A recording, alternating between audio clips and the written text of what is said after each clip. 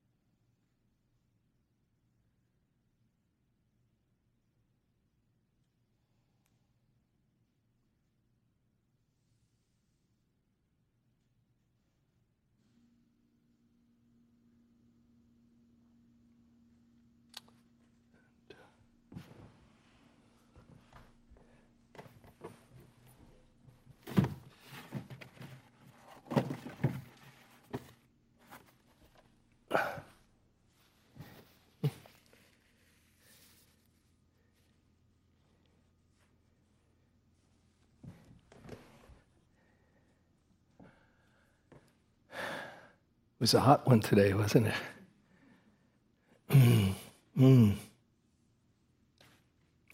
Just so you know, I've been meaning to mention this. We generate all of our electricity through solar, through a lot of solar. So when we run the AC, you don't have to feel guilty about it. This is the place to be on a hot day. Right in the meditation hall, isn't that? Just waiting for you. Yeah.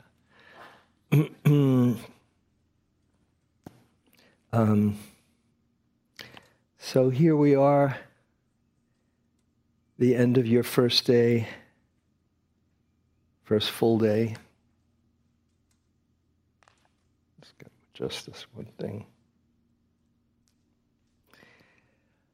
First day isn't usually a bliss trip, exactly. Just want to first take a barometer temperature check in the room on this hot day. How many people were sleepy today? Raise your hand. Oh, look around. You weren't the only one. Restless? Anyone restless? Hey. Aches in the body? Yeah. Busy mind? You're doing great. Right on schedule. That's what the first day or two, sometimes 3, but first couple of days at least are all about just settling in and what I think of it as a detox from stimulation, and you're in this whole new setting and situation with a bed that you've not been in before. Maybe you have a roommate and a schedule that's a bit daunting. Sitting, walking, sitting, walking, sitting, walking. And so it's natural that you might have some resistance and settling in, especially when what you're told to do is sit still and watch your mind, or at least be here in the moment, and you get to watch your mind. It's humbling, and so often a question on the first day is, why did I think this was a good idea? Or some variation of that.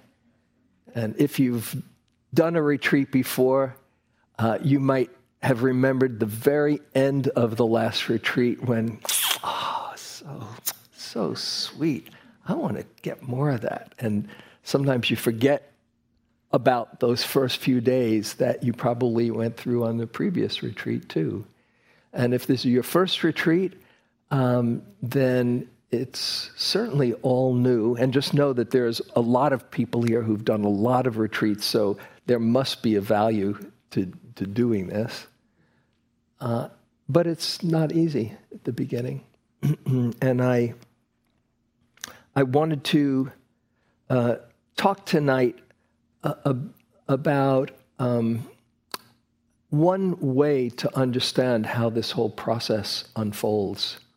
And it's using one of the many classical lists, one of my favorite lists, to understand the process and unfolding of practice. And that is the 5 spiritual faculties. And this list can be thought of as both a list of balancing qualities as well as a linear unfolding. So I'll first mention the balancing aspect. One could say the whole practice is a question of balance. That was an old Moody Blues album title, one of my favorites, but it was right on. A question of balance. How can I balance? How can I meet this moment with balance without toppling forward, without in trying to grasp, without pushing away and fearing and not being willing to open to the moment? How can I be here and be balanced and allow for my life to unfold? So the 5 of these spiritual faculties in this teaching are faith, energy and effort, or effort and energy, sometimes used interchangeably, mindfulness, concentration, and wisdom. And mindfulness is always the factor, the quality that balances whatever list it's in, whether it's the this list or the 7 factors of enlightenment or other lists. Mindfulness is a balancing factor. And then those other 2 pairs, faith balanced with wisdom. If there's too much faith but not a wisdom that is looking deeply into reality, then it just becomes blind faith. But if there's more of an analysis, a cerebral inspection of things without a quality of heart, then it becomes very dry and can often lead to doubt and just spinning our wheels and trying to figure things out. So those 2 qualities need to be in balance. And effort or energy and concentration need to be balanced. If there's too much energy but not enough the stilling quality of focus and concentration, then we get very restless. If there's too much stillness coming from a focused mind but not real energy, then we fall into sleepiness and drifting along. So when those are unbalanced, there's a real ripening. They work together. And mindfulness cultivates them all and brings them all into balance.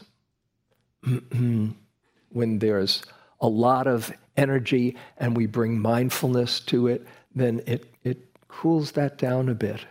Or when there's more concentration than energy or effort, and you're really attentive, it brings energy. And the same, it works with the other pair as well. So that's one way to understand. The other way, which I want to get into with you, is seeing this natural unfolding of practice. It's not as neat as linear, first you do this, then you do this, then you do this. They work together, but there is a natural development that it's helpful to understand. And one of the reasons that I like to share this talk at the beginning, both to see that arc of practice, is it also is a chance to share some important issues that come up in practice, which I hope will be helpful. So first, it starts with this quality that's often translated as faith. The word in the teachings is saddha, S-A-D-D-H-A, which means to put one's heart into something. It's a heartfelt kind of quality. And along with faith, for some people, the word faith is very triggering. It can remind you of whatever religion you were raised in, whether it's Sunday school or Hebrew school or whatever, and that might have been really inspiring, but it might also have some vestiges of resistance. So alternatives to the word faith are trust, confidence, conviction, a kind of heartful sense that you're willing to show up for the process, not because of something that you read in a book, or maybe if what you read in a book really inspires you, then perhaps, but not just because somebody says, oh, this will be helpful for you. But at some point, in order to keep on doing this for a day or 5 or 6 days, you've got to really have some kind of motivation and inspiration for doing it.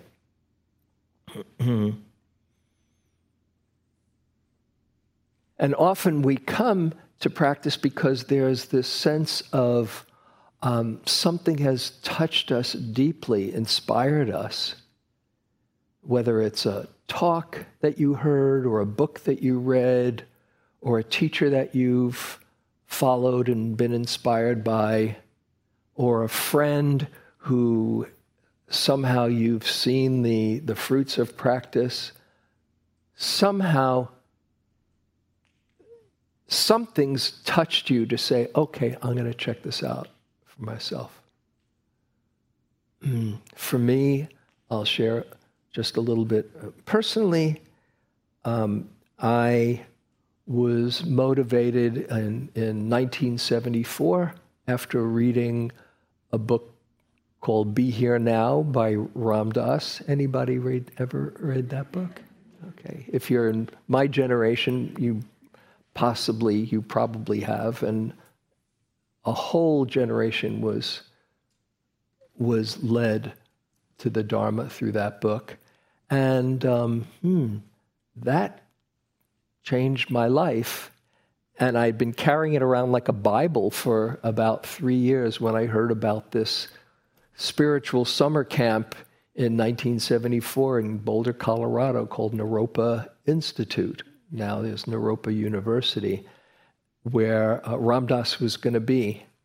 And I said, wow, I'm going to go for it. I'm going to meet the person who has spoken to me. And I asked him, I had been doing a number of different kinds of meditation. I had done transcendental meditation for a few years.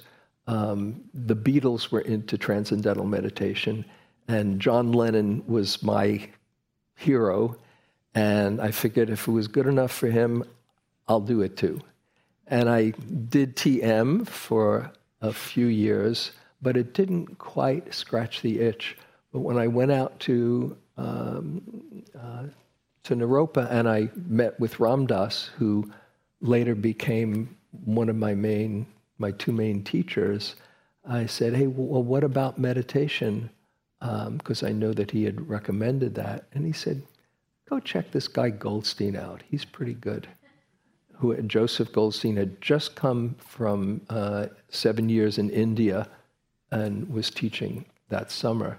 And I went to his class, Essential Buddhism, and I sat down, and after a few minutes of kind of judging the package, well, he didn't have long flowing locks, and he didn't look so different from me. He sounded like he was from New York, I was from Queens, and so this is it. About 10 minutes into that, I just really heard what he was saying, and he was saying it's possible to not be run by your neurotic thoughts, which had never occurred to me as a possibility before. And I was in a lot of suffering. It looked good on the outside, but inside I had a lot of suffering. I didn't like myself very much and was very shy and insecure. But I longed for something deeper.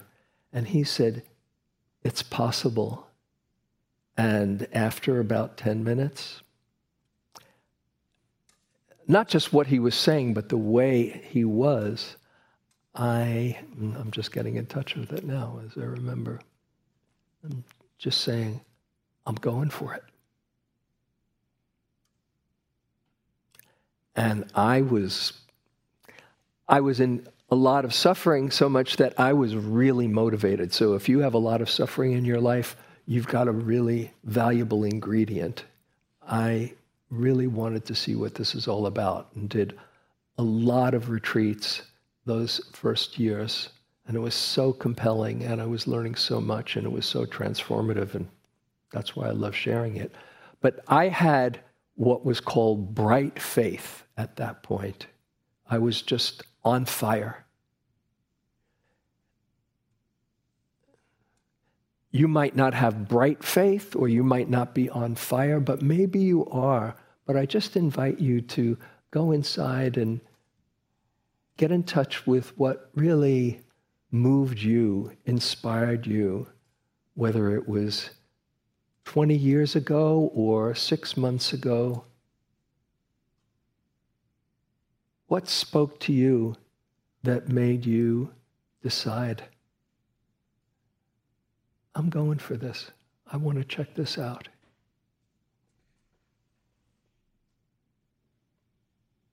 And remember that feeling, that excitement, that willingness to step into the unknown. How beautiful. Okay, you can open your eyes. So that is what gets you here, and then you put in the work of actually doing this stuff, so it's more than just a good idea.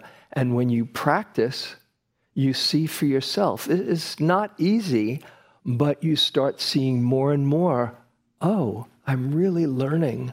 I'm really discovering about this body, about this mind, about my habits, about sometimes places of peace. And then it becomes verified faith, where you know for yourself, oh, it's not just theory. As the Buddha says, he says, come and see for yourself. Don't believe anybody. Don't even believe the Buddha. Come and see for yourself. And then when you see for yourself, oh, I am maybe getting a little bit kinder, a little bit more trusting, a little bit more understanding of my habits in a kind way, whatever it is, it becomes verified faith, which in turn develops into unshakable faith. And that's a process. If the word faith, as I say, doesn't really resonate with you, then you might think in terms of trust, just trusting in the process, trusting in awareness itself, not that everything is going to work out just the way you want, but trusting the more and more you have, you see you have the capacity to meet the moment. You can trust that your awareness will meet the moment, that moment when it comes. And that is an extraordinary power that you give to yourself when you start to trust in the awareness, not trust in James figuring everything out, but, oh, the awareness can meet this moment. And that kind of trust in the process leads you to the second of these faculties, which is energy, or the willingness to put in the effort to do this. And it does take effort. And the word in Pali is virya. And there's a kind of strength in that, okay, I'm going to show up. I'm going to put my heart into it and make the effort to be mindful. That's what the effort is that we're talking about.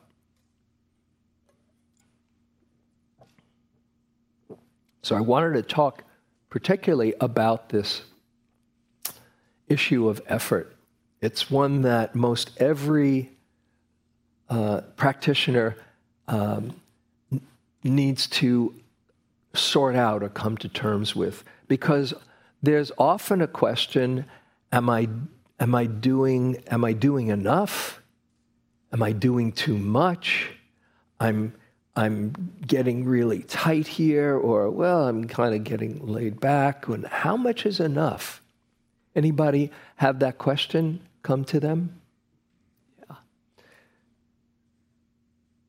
If you didn't raise your hand, it probably will. But I just want to maybe save you some hassle. There's no right amount of effort, because like everything else, effort is, or I should say energy is, continually changing. Sometimes you've got a lot of energy.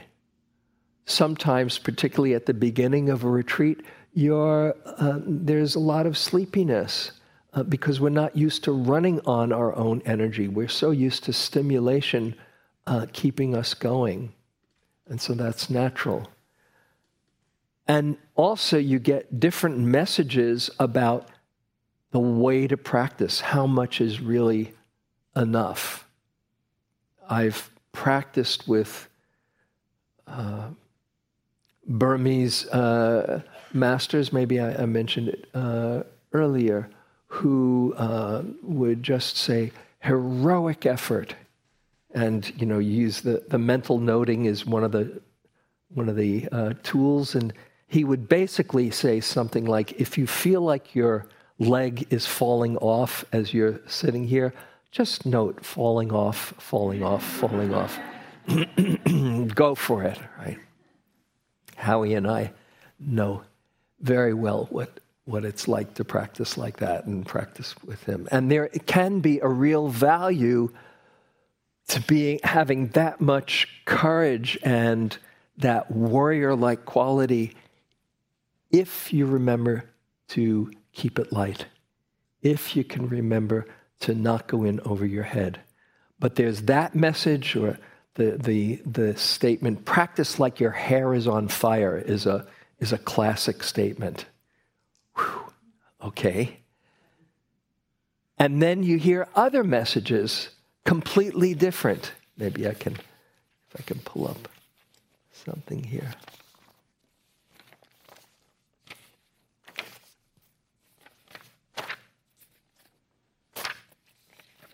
Yeah, here it is. This is from a great Tibetan master, Gendern Rinpoche, who says, happiness cannot be found through great effort and willpower, but is already here in relaxation and letting go. Don't strain yourself. There's nothing to do. Only our searching for happiness will prevent us from seeing it. Wanting to grasp the ungraspable, you exhaust yourself in vain. As soon as you relax this grasping, space is here, open, inviting, and comfortable. A bit different than practice like your hair is on fire, right? They tell you that, by the way, he's a great Dzogchen master, and after you do preliminary practices of 100,000 prostrations and mantra recitations and visualizations, then they say, just relax. And so they both have their value, but ultimately, the more you effort and try, the more tight you get. So it's got to be a balanced effort. This is from another Theravadan master, Utejaniya, about right attitude for meditation. He says, when meditating, both the mind and the body should be comfortable. If the mind and the body are getting tired, something is wrong with the way you're practicing, and it's time to check the way you're meditating. The meditating mind should be relaxed and at peace. You cannot practice when the mind is tense. Don't focus too hard. Don't control. Neither force nor restrict yourself. Don't try to create anything. Let's see a few of these. Don't feel disturbed by the thinking mind. You're not practicing to prevent thinking, but rather to recognize and acknowledge thinking whenever it arises. Relax. He says, relax. So you get these different messages and you say, well, how do I know what's the right one? They're both right. Because it does take effort to come here into the moment. It doesn't happen on itself. I heard a great Tibetan master once describe this practice as manual labor, where you're wandering, come on back, all right, come on back again, Or he called it sometimes one insult after another, You see your mind, and it's hard to stay here in the present at first. After a while, you see, oh, wow, why would I want to be anyplace else? But it takes the effort and the willingness to bring yourself back. But once you're here, any extra effort is extra. Then you just relax and be here. And so the key is a balance of effort. Not too tight, not too loose. And there's a classical story of the Buddha talking to one monk who was having a really hard time, is really trying hard and winding himself into knots. And he said, this is not working. And the Buddha recalled that he'd been a musician before he took on robes. And he said, weren't you a musician before you joined the order? Yes, I was. He said, well, what instrument did you play? And he said, I played the lute. And the Buddha, in his brilliance, said, oh, well, what happened when you would tighten the strings too much? And he said, I wouldn't get the right note. It was too high. What happened if the strings were too loose? Again, I didn't get the right note. It was too low. And he said, just the same way with practice. You don't want to get too tight. You don't want to get too loose. And you find the balance of effort, which changes from time to time, that will help you be here in the moment just the way you are and just the way it is. So letting go of right or wrong is a very big understanding in practice, and just seeing, oh, what do I need right now to show up? Maybe I need to really find the courage and muster to be with my experience.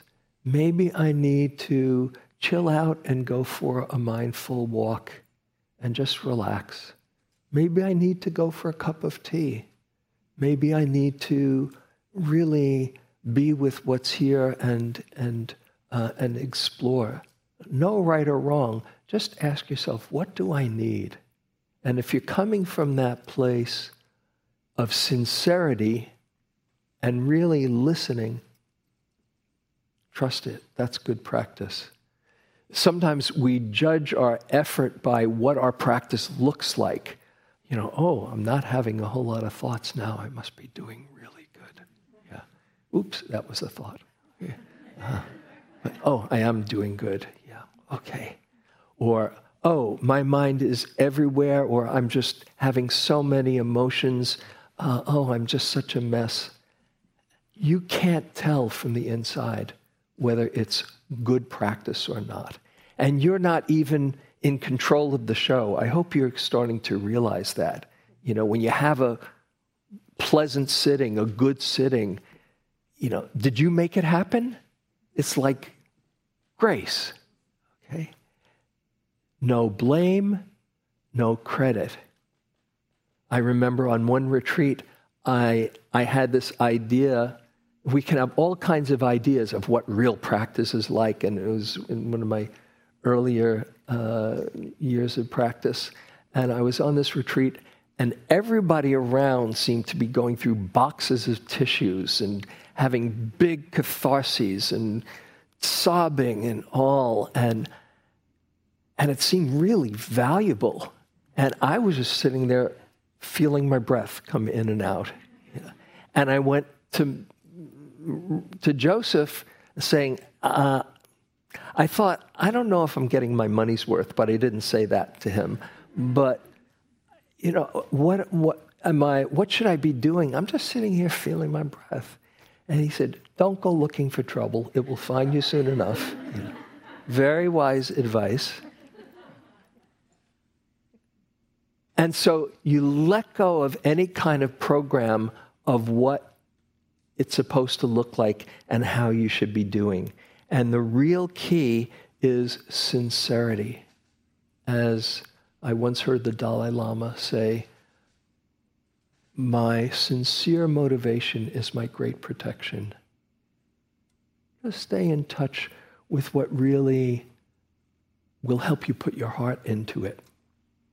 So, faith or trust in the process leading to making the energy to be mindful, leading to the third of these 5 faculties.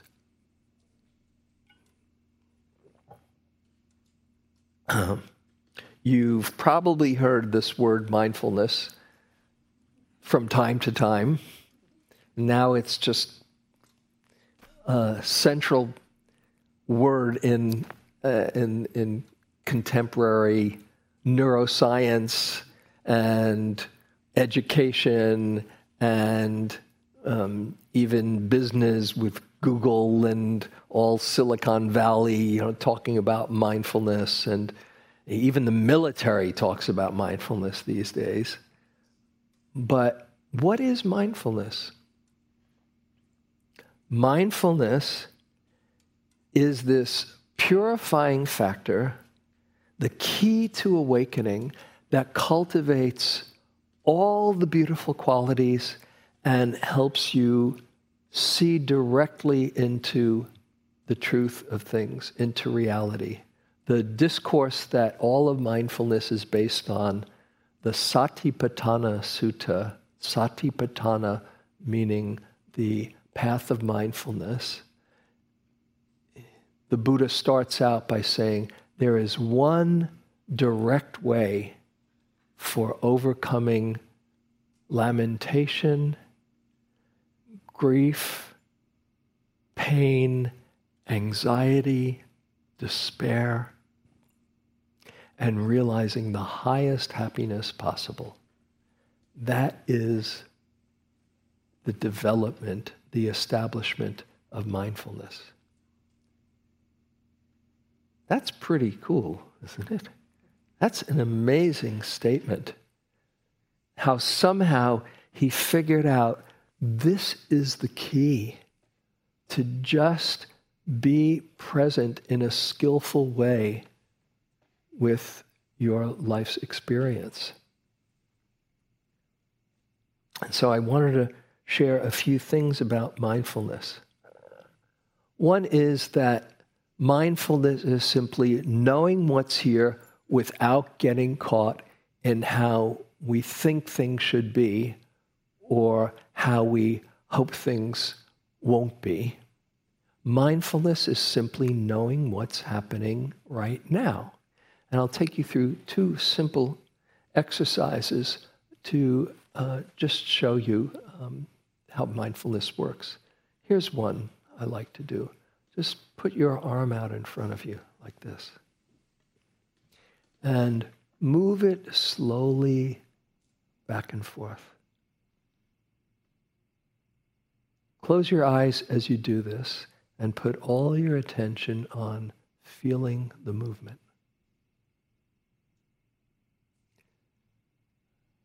Right now, is there any worry? Any fear? Just feeling the movement. Any past? Any future? You're just feeling the movement. Okay, you can open your eyes. Congratulations, you were just mindful. And in that moment, you didn't need anything to make it a better moment if you were really there for it. You didn't need to take anything away. It's just being here, and it's a very restful, complete experience. And you can have that same experience, whether you're feeling the breath, or you're hearing a sound, or you're feeling a sensation, or even if you're feeling an emotion, or you're noticing the thoughts coming and going. Oh, this is what's happening now. When you're not in struggle or contention with your experience. Oh, this is what's here. And there's an awareness that can be with it. So that's one way that it works. Here's another way. Particularly around thoughts, where we tend to get lost. Close your eyes. Bring to mind somebody in your life who you perhaps have some strong feelings for, one way or another. And as you think about them, just get in touch with the feelings that come up.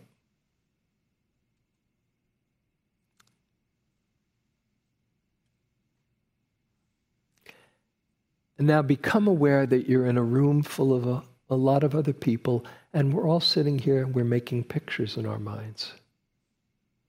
We're just making pictures. Okay, you can open your eyes. You notice any difference between being in the middle of the movie and realizing, oh, the mind is creating a movie? That stepping back is a moment of mindfulness where you might want to keep on creating the movie. Sometimes there's valuable thoughts. But for the purposes of the meditation, we're learning to see all thoughts just coming and going and coming and going.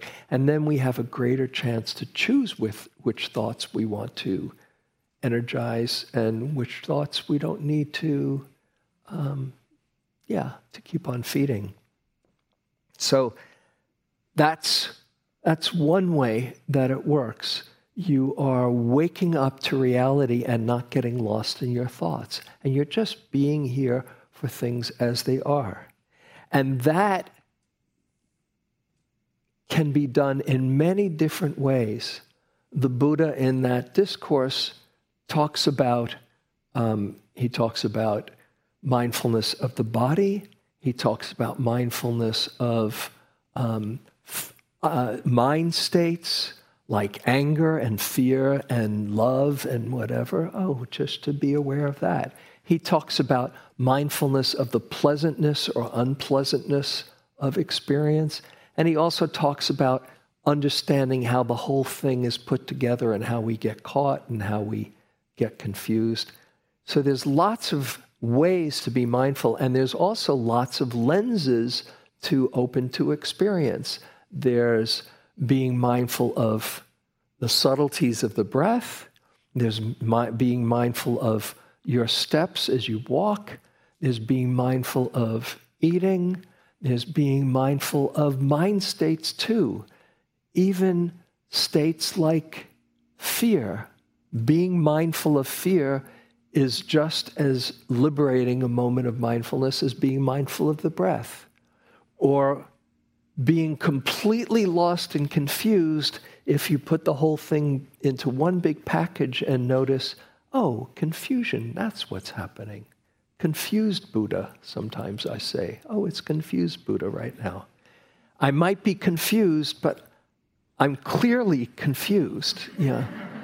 I'm clear about it. Oh, confusion. Okay. So it's not to think that any one way to be mindful is better than another way.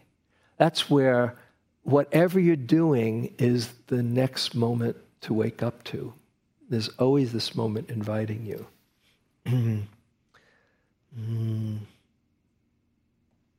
Let's see. I'll mention one more thing about mindfulness, which can be so helpful, and that is letting go of figuring things out. Mindfulness is not figuring things out as much as we want to. And here's a beautiful note that a yogi wrote to me many years ago, who she kept on trying to come up with answers and kept on telling her, you don't have to figure it out. At the end of the retreat, she got it, and she wrote me this note.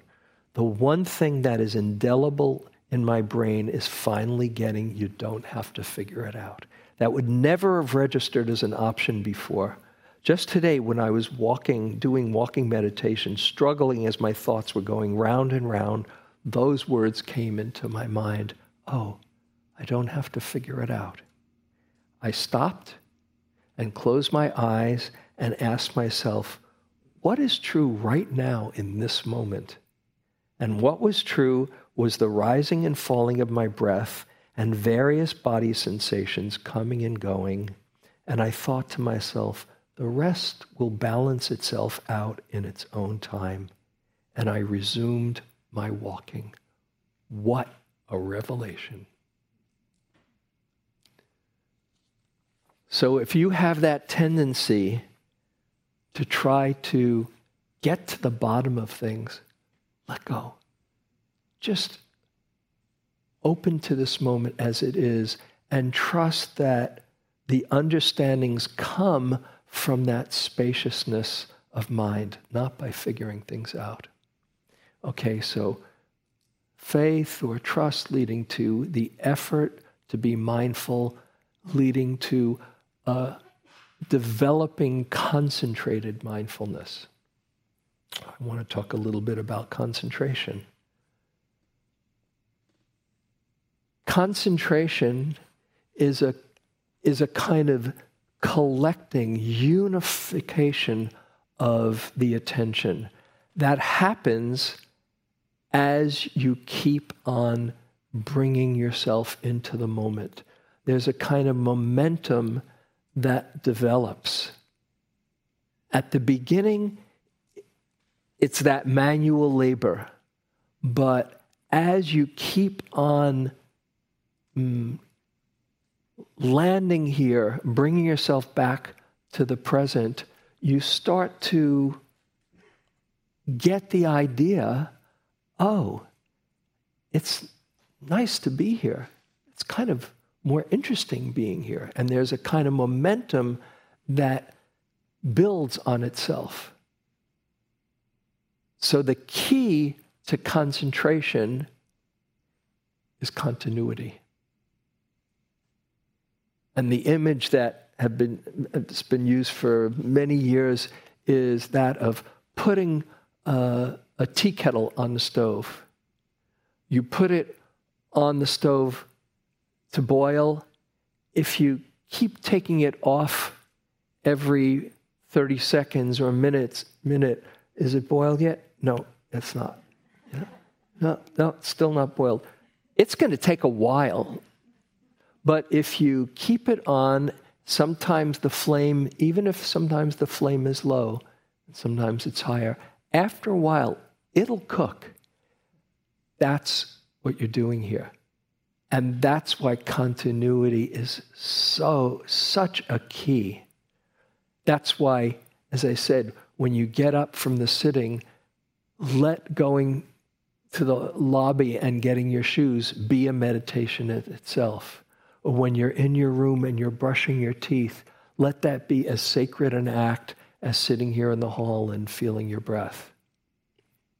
Every moment counts, but you don't want to pounce on the moment and be tight around it. Remember that balance of effort. You can do the whole thing like a dance, so that it's one moment into another. I'm having this image that I often have of, if you ever seen lyrics across a screen and there's like the bouncing ball doing the lyrics, make it like that, or just a very loving connection with the moment at a pace that works for you. And if you keep on just resolving to come back each time, that's your end of the deal. Like training that puppy dog that Howie mentioned this morning. Just come on back each time. After a while, you land, and here's the thing, as you develop more mindfulness, you see more, and things are more interesting to pay attention to. And then you want to be here. So it builds on itself. But if you keep taking the kettle off the stove, it's not so interesting. The mindfulness isn't strong, and boredom sets in. We want something a little bit more enticing than the present moment, and then you are not as apt to be here. So there's a choice point in every moment. As long as you keep resolving to come back in continuity. And here's the key for me around concentration, about making that effort, and that is let yourself be interested. Be like a childlike wonder. That's one of my I have two main games that I play with myself in mustering up the mindfulness. One is imagining that I'm a baby, taking my first breath, or walking. Oh, what is walking like? Wow, you weren't born knowing how to walk. You had to figure it out after a while. Bring that childlike wonder and spirit. And the other game I play with myself, this is true confessions, it might sound a little weird. I often imagine that I'm an alien that's just dropped into this body on planet Earth. What is walking like for these guys? Oh, what is breathing? It's my little game that brings a freshness to it. And if you can get in touch with your natural curiosity that you came into this world with, that is the key. Then you're not trying hard to be mindful. You're just noticing, oh, wow, this is keeping me alive. How interesting. So interest, continuity, resolve to come back is the key. My teacher, Joseph, used to have this acronym. I don't know if he still uses it. NPMs. That's another little game I would play. noticings per minute. Okay? And I would just see how many noticings I could have in each minute. There was no failing this. It was just, let's see. And it was my little incentive.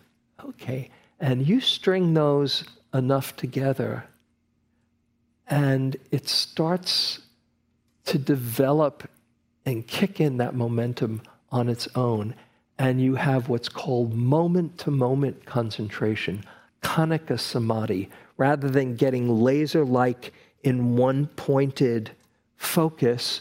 You're here from one moment to another, to another, to another. And it's really delicious when that happens. And when it does, don't get attached because it's not going to stay there, but enjoy it while it's there. And you're going in this slope of more and more presence. Okay, so now we're on to the fifth of the faculties.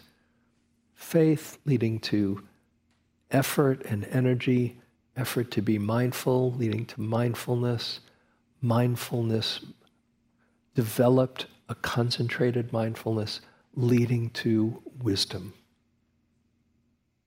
What is wisdom? There are many dimensions of wisdom. This is called insight meditation. And it's true, you just pay attention and life will keep on revealing itself to you. It will reveal itself as far as understandings about your past, about all kinds of habits that you see on a personal level. And those are wonderful when they occur. The deepest kind of wisdom that the Buddha was talking about in this teaching are understanding three aspects of reality, what are called the three characteristics of existence. And you don't have to wait for your, 5th or 10th retreat to get this. It can be an ongoing investigation. First characteristic is that everything is changing. Have you noticed that? Have you noticed how many different moods have you gone through today? Maybe it's been one mood in the air, but maybe it's been, hey, this is okay. Oh, look at the turkeys. Oh, look at the lizards. And but then there's that. All over the place. Have you seen, how many people have seen a lot of moods today? That's it. Don't miss the fact that it's changing. How many thoughts have you had today? Okay. How many different sensations have you had today? It's all changing. And this is not just an intellectual understanding. Oh yeah, things change. You're seeing for yourself that things change. And that the more and more you see it and the more and more it's an embodied experience of it, then your relationship to reality changes because you see there's no trying to get to some magical destination. It's learning to be here for the ride. So that's the first. Everything changes. Second characteristic, trying to hold on to changing experience is a surefire prescription for suffering. Doesn't that make sense? Okay, it makes sense here, but to really get it here is a whole other thing. To notice how attachment to the way things should be or are is creating all of the pain and sorrow and suffering for us. Wanting things to be different than the way they are or wanting them to stay in this changing world. And this second one is called dukkha, suffering, or the unsatisfactoriness where there's no lasting happiness that can be found. Just check it out for yourself. And the third of these characteristics is seeing that you yourself are this changing experience. All of those sensations and thoughts and emotions and all of it, you are change. There's not a fixed you to whom life is happening. You are life expressing itself as a changing flow. Instead of thinking of yourself as a noun, here, let's just do a very quick experiment just before we end. Try this. Go inside, and we often think of ourselves as somebody, a noun, to whom life is happening. So first, get in touch with your nounness. Yep, that's me. And now just shift your perspective and see yourself as a verb, as a fluid flux of life, sensations, thoughts, emotions, all just happening in continual change. All of the biological systems inside, from your nervous system to your circulatory system to your immune system, fighting off invaders.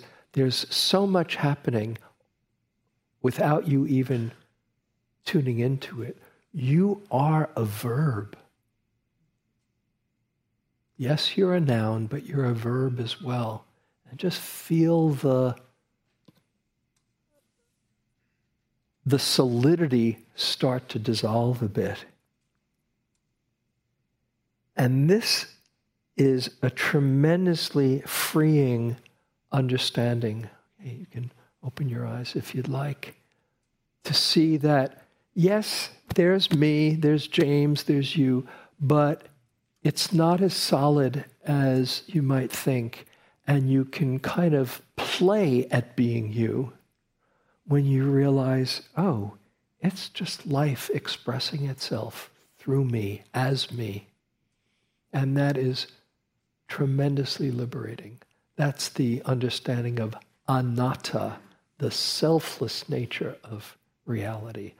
Those are the deepest, highest wisdom understandings. Here's a beautiful poem by Daniel Baraz.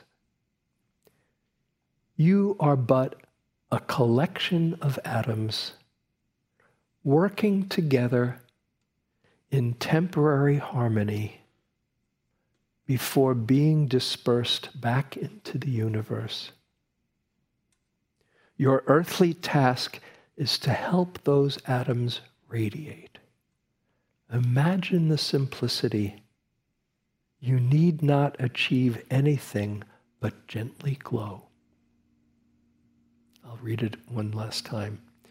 You are but a collection of atoms working together in temporary harmony before being dispersed back into the universe. Your earthly task is to help those atoms radiate. Imagine the simplicity. You need not achieve anything but gently glow.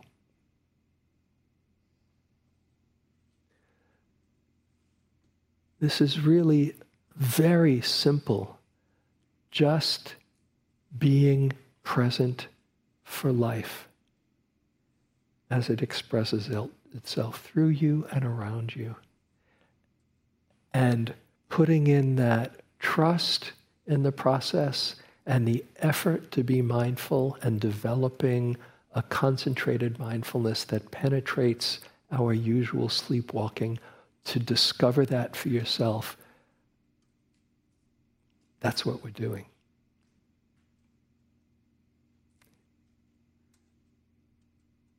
And it's a miracle that somehow it's been discovered and we're fortunate enough to discover for ourselves. So let's just sit for a few moments.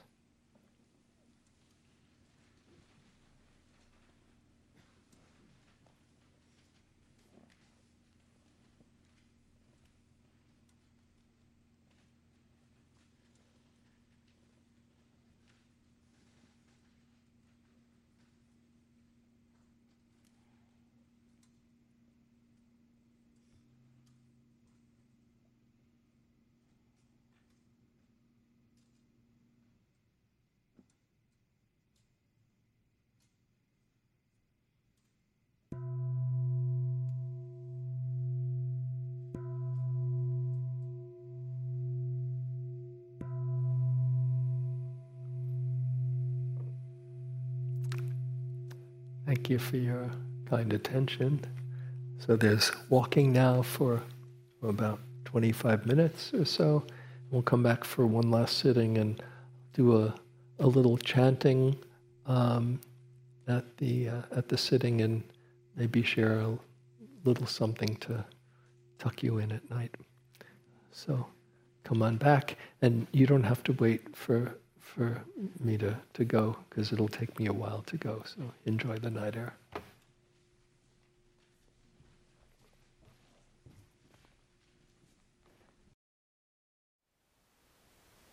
Thank you for listening. To learn how you can support the teachers and Dharma Seed, please visit dharmaseed.org/donate.